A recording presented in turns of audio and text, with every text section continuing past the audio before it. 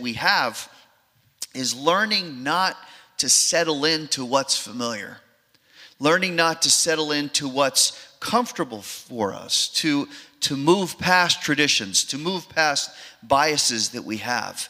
And we need to learn to do that to grow as a person, but we also need to learn that to be a faithful disciple of Jesus Christ. If I'm going to have the mind of Christ, I can't have my mind, right?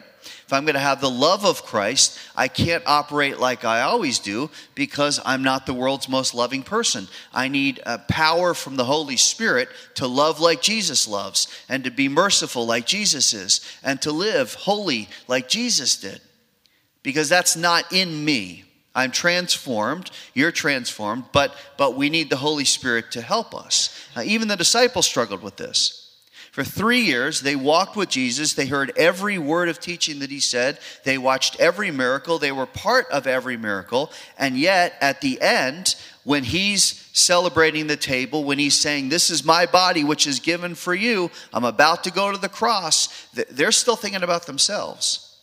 They're still full of who's going to be greatest in the kingdom. And that is a certain way of thinking that falls back to us as humans, that we are inclined to.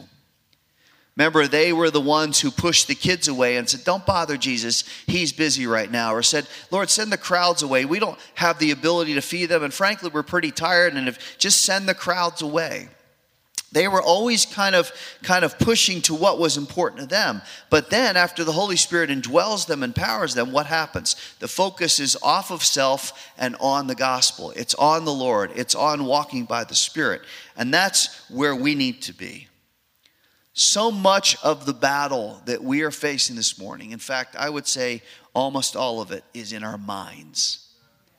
How we think, what's important to us, what preoccupies our mind, how we respond when temptation comes along, how much we give in to selfishness and pride, how we define success, what our prejudices are, what our judgmentalism is, how confident we are versus how fearful we are. Our mind is constantly under attack and being challenged to change. And if we're not completely surrendered to the Lord, if we're not sanctified by his holiness, then we're not only going to be susceptible to falling back spiritually, but we are also going to be at risk, listen now, of opposing the leading and work of the Lord. If we're not surrendered, if we're not sanctified, if we're still living in the old self of mind rather than the renewal of our mind, then we are going to have difficulty spiritually and personally, and we are going to set ourselves in a very subtle but important way of opposing the work and leading of the Lord. Now, we see this all throughout Scripture. Adam and Eve, Lot, Saul, the Israelites, it's all throughout Scripture. One of the clearest examples, look at your text, is here in Acts chapter 11. Now, this text occurs right as the church is booming and growing. People are trusting Christ, which is the ideal form of church growth, right? When people are getting saved. It's increasing in influence, but there's a source of stress for some people because they may be excited about people getting saved, but they're not excited about who's getting saved. It's great that the church is growing, but they would prefer that the church grows only with Jewish believers.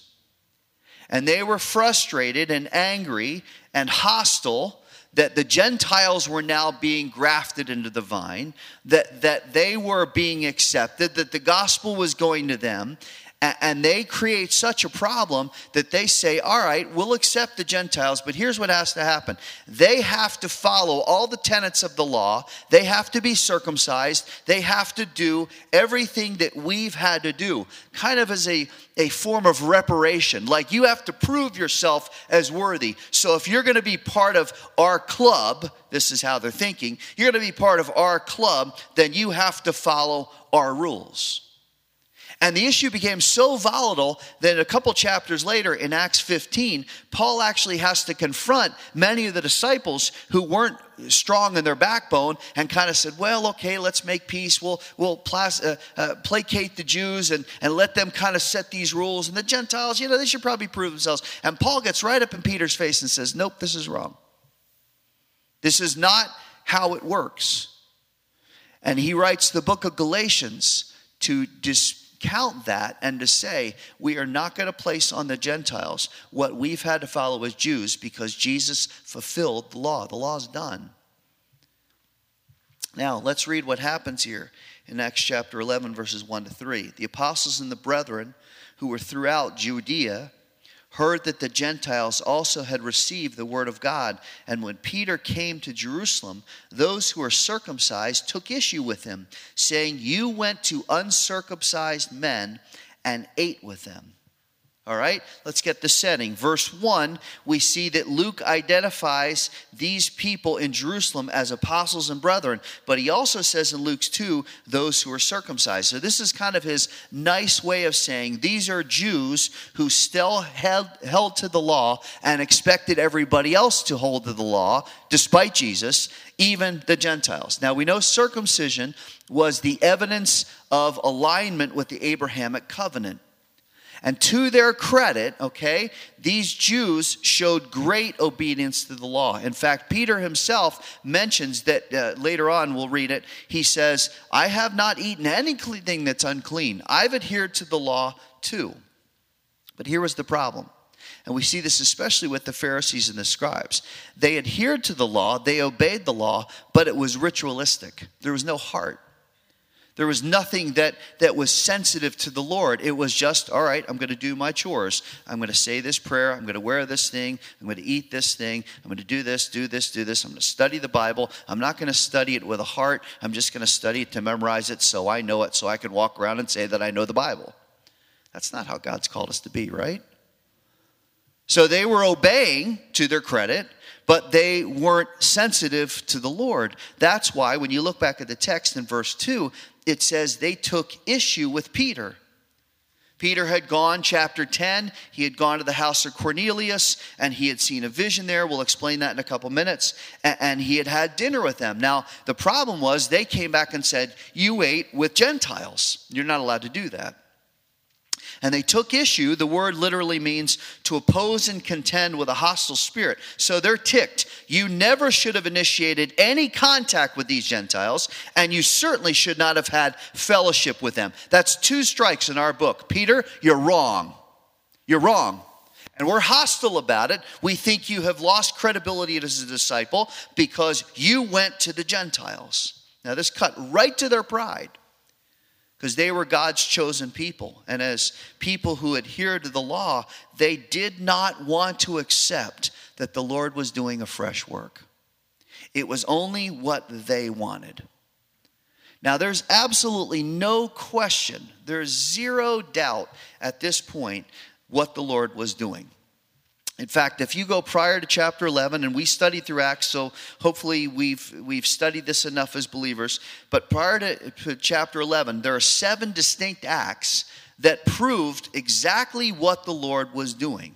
You go all the way back to Matthew 5, Sermon on the Mount, at the start of Jesus' ministry. He said, here's why I've come. I didn't come to abolish the law. I came to fulfill the law. In other words, that was everything to a Jew. They were always trying to fulfill the law. He says, I'm going to put an end to it. I'm going to fulfill it so that we won't have to deal with that anymore, because I'm going to introduce a new covenant. We just celebrated it. A new covenant in my blood.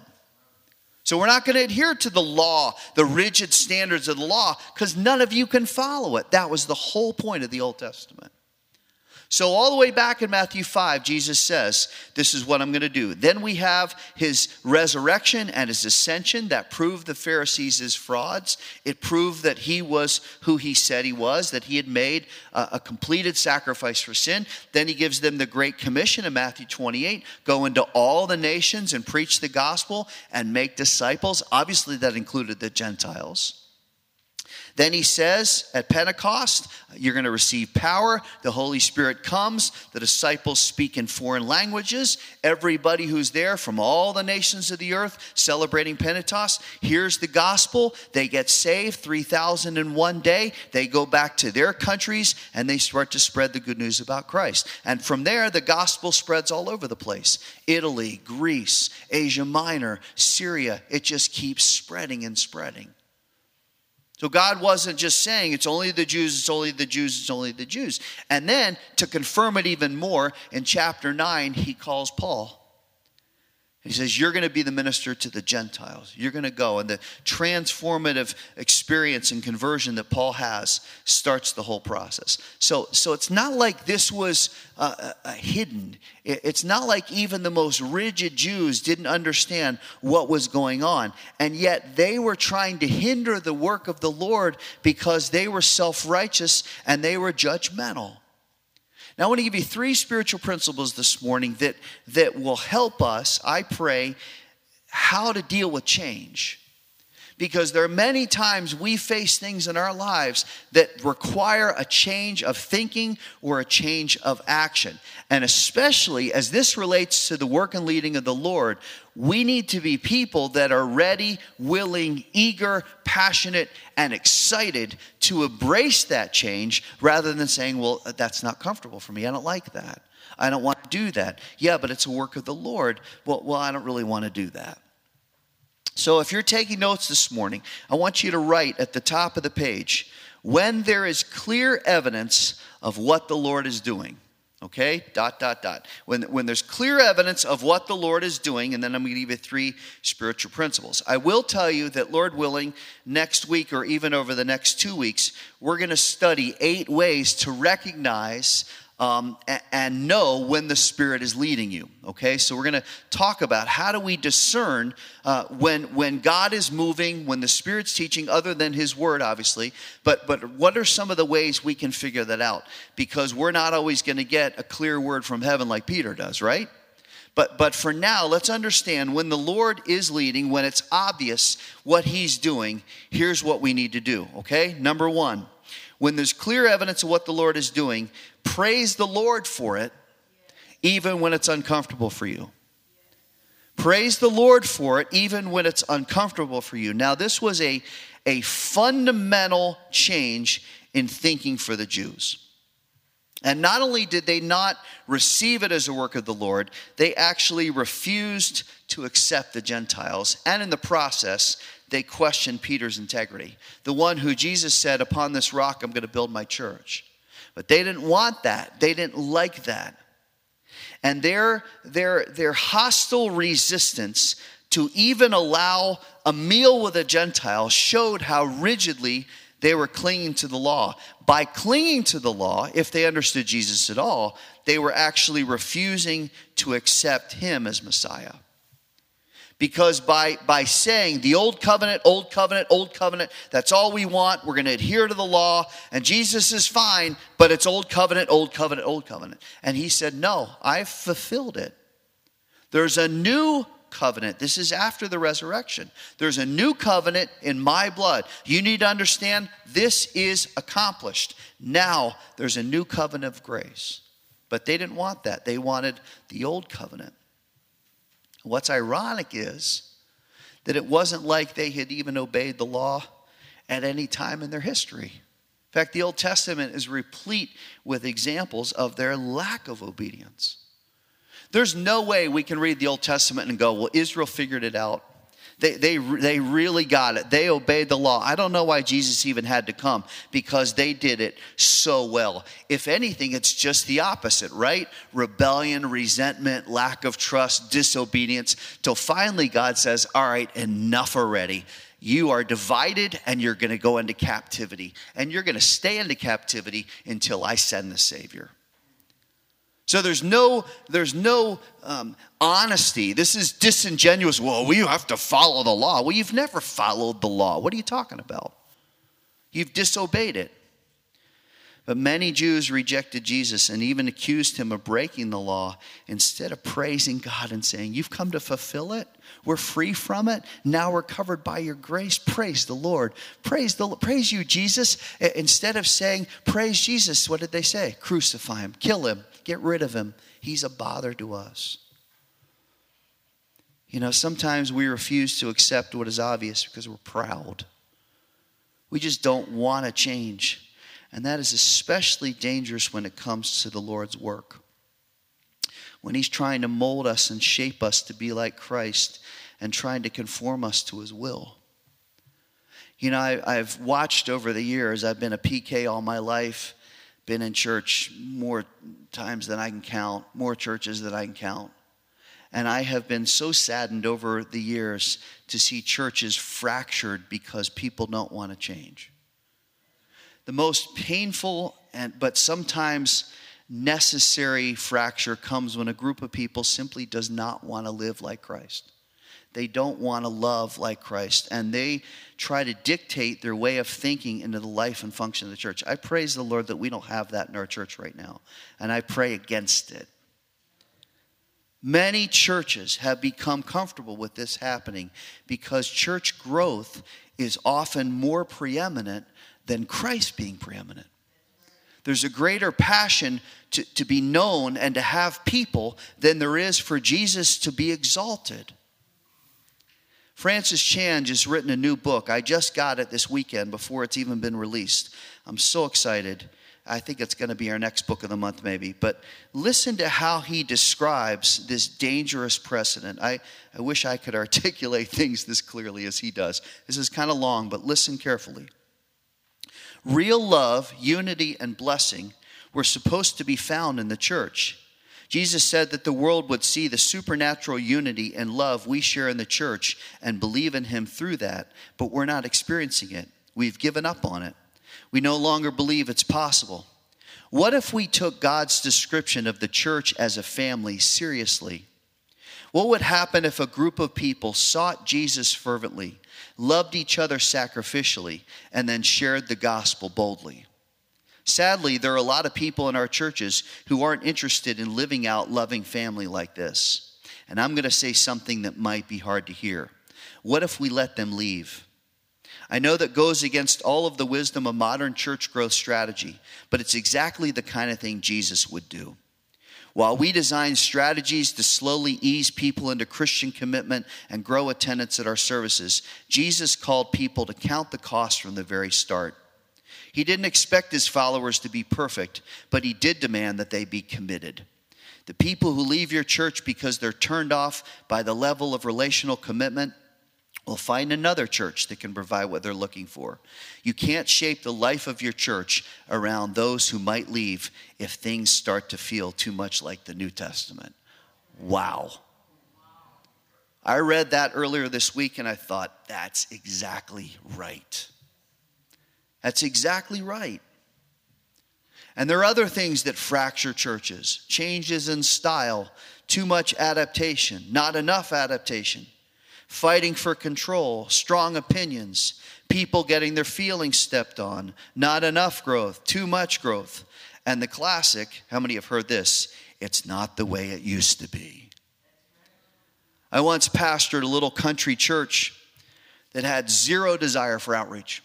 And I mean zero. There was a huge highway that was being built 2 miles from our little church. We had a neighborhood of 300 homes go in across the street from our little property. We were the only church for 5 miles. And when I said to the church, we need to reach out to that community, they said, nope. The prevailing mentality was summed up one Sunday when Julie sat in a pew 3 rows from the front because she tried to move around and meet people every week. And the very unhappy, unpleasant wife of the man that had built the building told her to move because it was her pew. Now, we can't ever allow that passive hindering of ministry to take place. We can't ever allow our lack of desire to change and to follow the work of the Lord to stop us. So my question is, how do you and I personally react when what is familiar and what is comfortable starts to change? Because sometimes often the Lord is the one who causes it, which means I need to be willing to change the way I think. I need to change what I want. Now, some of those things include unbiblical theology. Maybe you were raised in a church that was dead and never opened the Word of God and never presented the Word of God in a way where you could understand it. Well, maybe you need to move past that because the Lord wants to freshen your knowledge and wants you to grow and study the Word of God. Maybe we need to change what we think it means to be a disciple of Christ. Not just a casual churchgoer who still lives like the world in some ways, but sold out, surrendered, sacrificial, passionate, sanctified, sharing the gospel. That's a true disciple. Not just, well, I go to church and I give and I work in the nursery once a month. That's wonderful. Praise you. Thank you for doing that. But that's not what it means to be a disciple. Maybe we need we definitely need to lose some of the isms, judgmentalism, criticism, racism, sexism, especially as it relates to our church and our ministry. This church should be multicultural, multi-generational, multi-economic, everything. I heard a pastor say once that 11 o'clock Sunday morning, which we used to have church, is the most segregated hour of the week. That should not be so. Men and women who love the Lord, who are seeking the Lord, together serving faithfully. We need to change what church should be in our mind and our bias and how we grew up. We need to, and this is a tough one, we need to maybe have some alterations on our opinion of worship music. Biggest area of disagreement in any church. Biggest area of division. You know what you like, you know what you lean to, I know what I lean to. But listen, if you want to know where we stand as a church on this, it is not about the type of music we do, it is about our philosophy. If you want to go on the website and look at the philosophy of worship, our philosophy of worship is we want it to be victorious and we want all praise to go to the Lord, period. No performance, no distractions. We just want to be some kind of vehicle so God gets the glory. That's it. That's all we need to do. Because worship is not about how I look and how I sing and whether there are lights shining and screens. No, that's Americanized church. Church is all praise to you, Lord. Whether we have a full band or no band, whether we have singers or no singers, whether we have lights or no lights, we're just going to come praise you. That's worship. Maybe we need to change in terms of apathy about outreach, because the Bible says to you and to me, go into all the world and preach the gospel and make disciples. Jerusalem, where you live, what's comfortable. Judea, your neighbors. Samaria, people that are kind of enemies who don't like you. And the uttermost parts of the earth, where it's unfamiliar and maybe even intimidating, out of your comfort zone. But you need to go.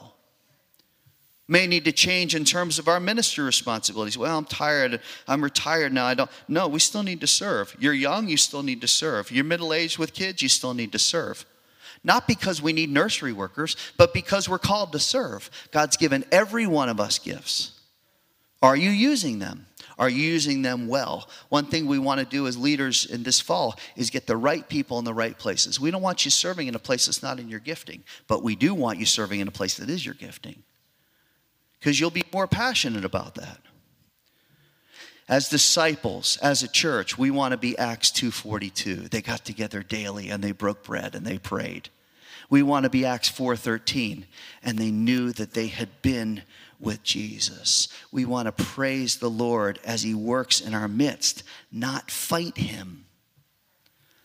So the first thing we need to do is when God creates change, we need to praise him. Second, quickly, when there's clear evidence of what the Lord is doing, recognize it and reject any personal bias. This is a hard one. When there's clear evidence of what the Lord's doing, recognize it and reject any personal bias. Now, they don't come right out and say it in verse 1-3, but the reasons they're rejecting Peter are obvious. They're stuck in an old way of thinking. They're not open to any kind of new reality. Didn't matter what Jesus had done. Didn't matter that he had introduced a new covenant. Didn't matter that thousands and thousands and thousands of people were going to save. That did matter. They were biased. They didn't want the Gentiles to be involved. They didn't want, maybe in a church, we don't want young people, or we don't want old people, or we don't want African American people, or we don't want people that are struggling with their sexuality. We don't want that. We don't want it. We just want to be us. That's not the way church works. So he says, what's the problem? Well, you went to the Gentiles. We don't want the Gentiles included. We want to follow the law. So their judgmental hearts are exposed. We're God's chosen. We're the ones who matter. You know, the Jews in the first century saw the Gentiles as morally deficient, lesser than, you're not as good as us. So when they are thinking about their exclusive little club, they say to Peter, how dare you? How dare you have dinner with Gentiles? And Peter says, let me tell you what's going on here. And we're not going to read it because of time, but in verses 4 to 18, read them later. He says, let me tell you about a vision I had. I had a vision, and there was a cloth that dropped, and it was full of unclean animals. And you see it here in verse 7. A voice said to heaven, get up, Peter, kill and eat. But I said, by no means, Lord, for nothing unholy or unclean has ever entered my mouth. But a voice from heaven answered a second time, what God has cleansed, no longer consider unholy. Peter says, listen, I'm certain of the Lord's work here, and I'm fully committed to it. There's no going back to my old life. I had this bias. Even when I saw that sheet and the voice from heaven said, kill and eat, I had my bias, and I said, nope, I've never done that. I'm proud that I've never broken the law. In this matter, I've never eaten anything unclean. And yet he says, nope, that has to change. This is the word of God, and Peter explains it in great detail, in great order. You know, there's a great logic to the gospel. There's a great logic to God's word. What he says is reasonable and logical and wise and powerful. You never have to be ashamed of the word of God. You know what the culture is trying to do? Well, the Bible's stupid. It's outdated. You believe in those myths? Come on. Jesus came down. Listen, I don't see what the world's cranking out to be wise. Do you? Foolishness everywhere.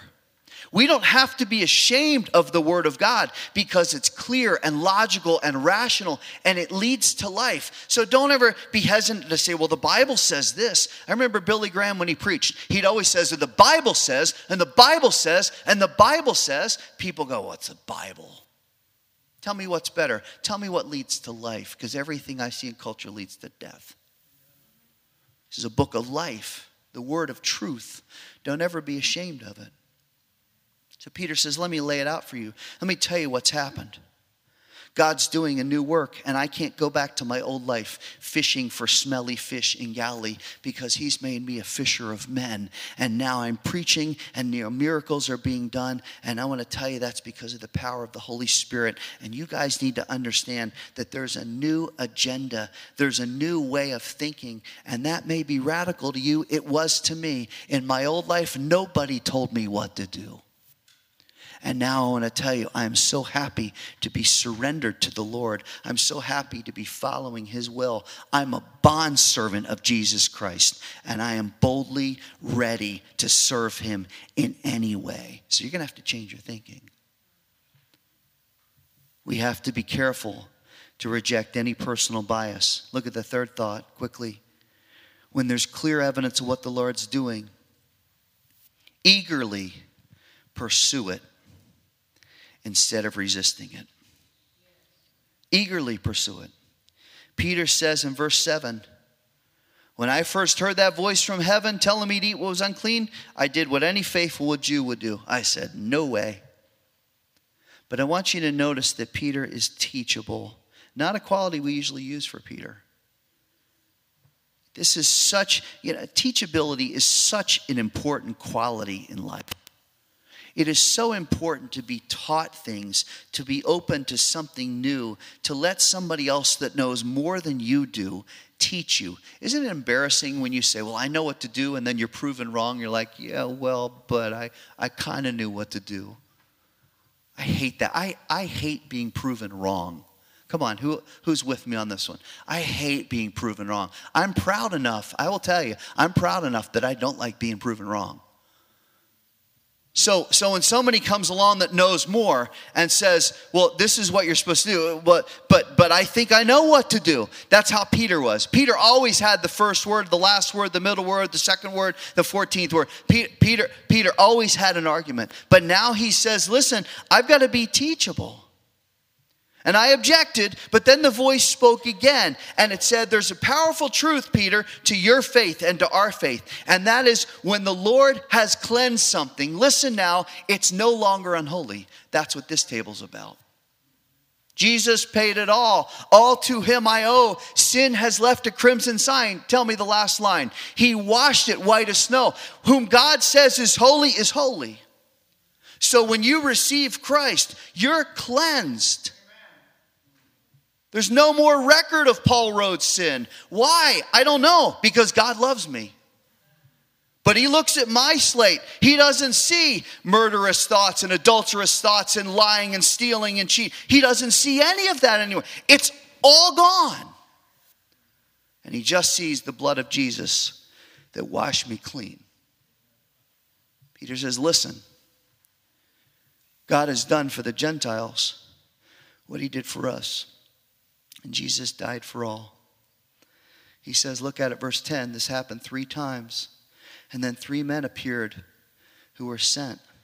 And the Spirit said, go with them without any misgivings. 3 is not an accidental number. It's the number of completion and unity. So this points to Christ. And he says in verse 12, the Spirit said, go without hesitation. And the 6 guys who were with me affirmed that. And that mitigated against my arguments and my hesitation and my indignation. And then in verse 15, the Spirit says, I'm going to fall on these Gentiles. I'm going to indwell them the same way I indwelled you. And it says, oh, I love this. And I remembered, look at verse 16. I remembered the word of the Lord, how he used to say, John baptized with water, but you will be baptized with the Holy Spirit. Therefore, if God gave to them the same gift that he gave to us after also believing in the Lord Jesus Christ. I love this sentence. Who was I that I could stand in God's way? When they heard this, they quieted down and glorified God, saying, well then, God has granted to the Gentiles also the repentance that leads to life. What a conclusion. He says, look, if the Lord confirmed it, who am I to say that's wrong? Just because of my bias, just because of my background, just because of my nationality? How dare I do that? You know, one of the great dangers of resisting change is that we may be resisting the Lord. So when God calls us to break habitual sin and to be sanctified, are you holding back? Well, that means that I'm going to have to give up what I like. Yes, it does. Yes, it means you're going to have to live differently. When he calls you to trust in him, that's challenging and stretches your faith. Are you responding with bold faith or kind of passive distrust? Well, I'll kind of wait it out and see what happens, and maybe God will change his mind. Notice in verse 18, with this we're done, that once they knew the Lord was bringing change, what happens? They quiet down and, notice, they glorify God. In other words, it's not just begrudging acceptance. Okay, we'll accept them. Can't believe we got to accept the Gentiles. Can you believe this guy? It says that they glorified and praised God. There's a new calling. Oh, praise the Lord. You mean the Gentiles get to receive Christ like we did? You mean they're going to be grafted into the vine? You mean to tell me that God's granted repentance to them as he did to us? Listen, when you know the Lord's leading, it's thrilling, even when change is required. So let me ask you, what change do you sense the Lord is initiating in your life? It may be uncomfortable, but it's necessary. Maybe it's personal and spiritual. I need to change my friends. I need to change my habits. I need to get away from people that are dragging me away from the Lord. I need to build some discipline into my life so I can walk into holiness. Lord, I need to embrace that. I need to yield to that. You're trying to create that change, and I've been fighting you. Maybe it's emotional. You have biases, and you need to ask the Lord to convict you. Lord, change my thinking. I've been a racist all my life, or I've had a poor opinion of women, or whatever. I don't like that certain kind of music, and it bugs me. Anytime we go into church and we play that kind of music, it just grates at my soul. Well, Lord, you need to change that. Or maybe it's simply a change to be fully surrendered to the Lord. Maybe your spirit needs to be quieted down. The Bible says, cease striving. Stop fighting. Just yield yourself to the Lord. Just let him work. And as he does that, don't fold your arms and say, okay, I'll do it. Praise you, Lord. Praise you for doing this work. You know, I need to change. It's the hardest thing in life, right? I need to change. Lord, change me. Change me. Change my mind. Change my heart. I don't want to be like this anymore. Whatever it is for you, I pray that you'll be willing to change and that I'll be willing to change and that we will find joy in the work of the Lord.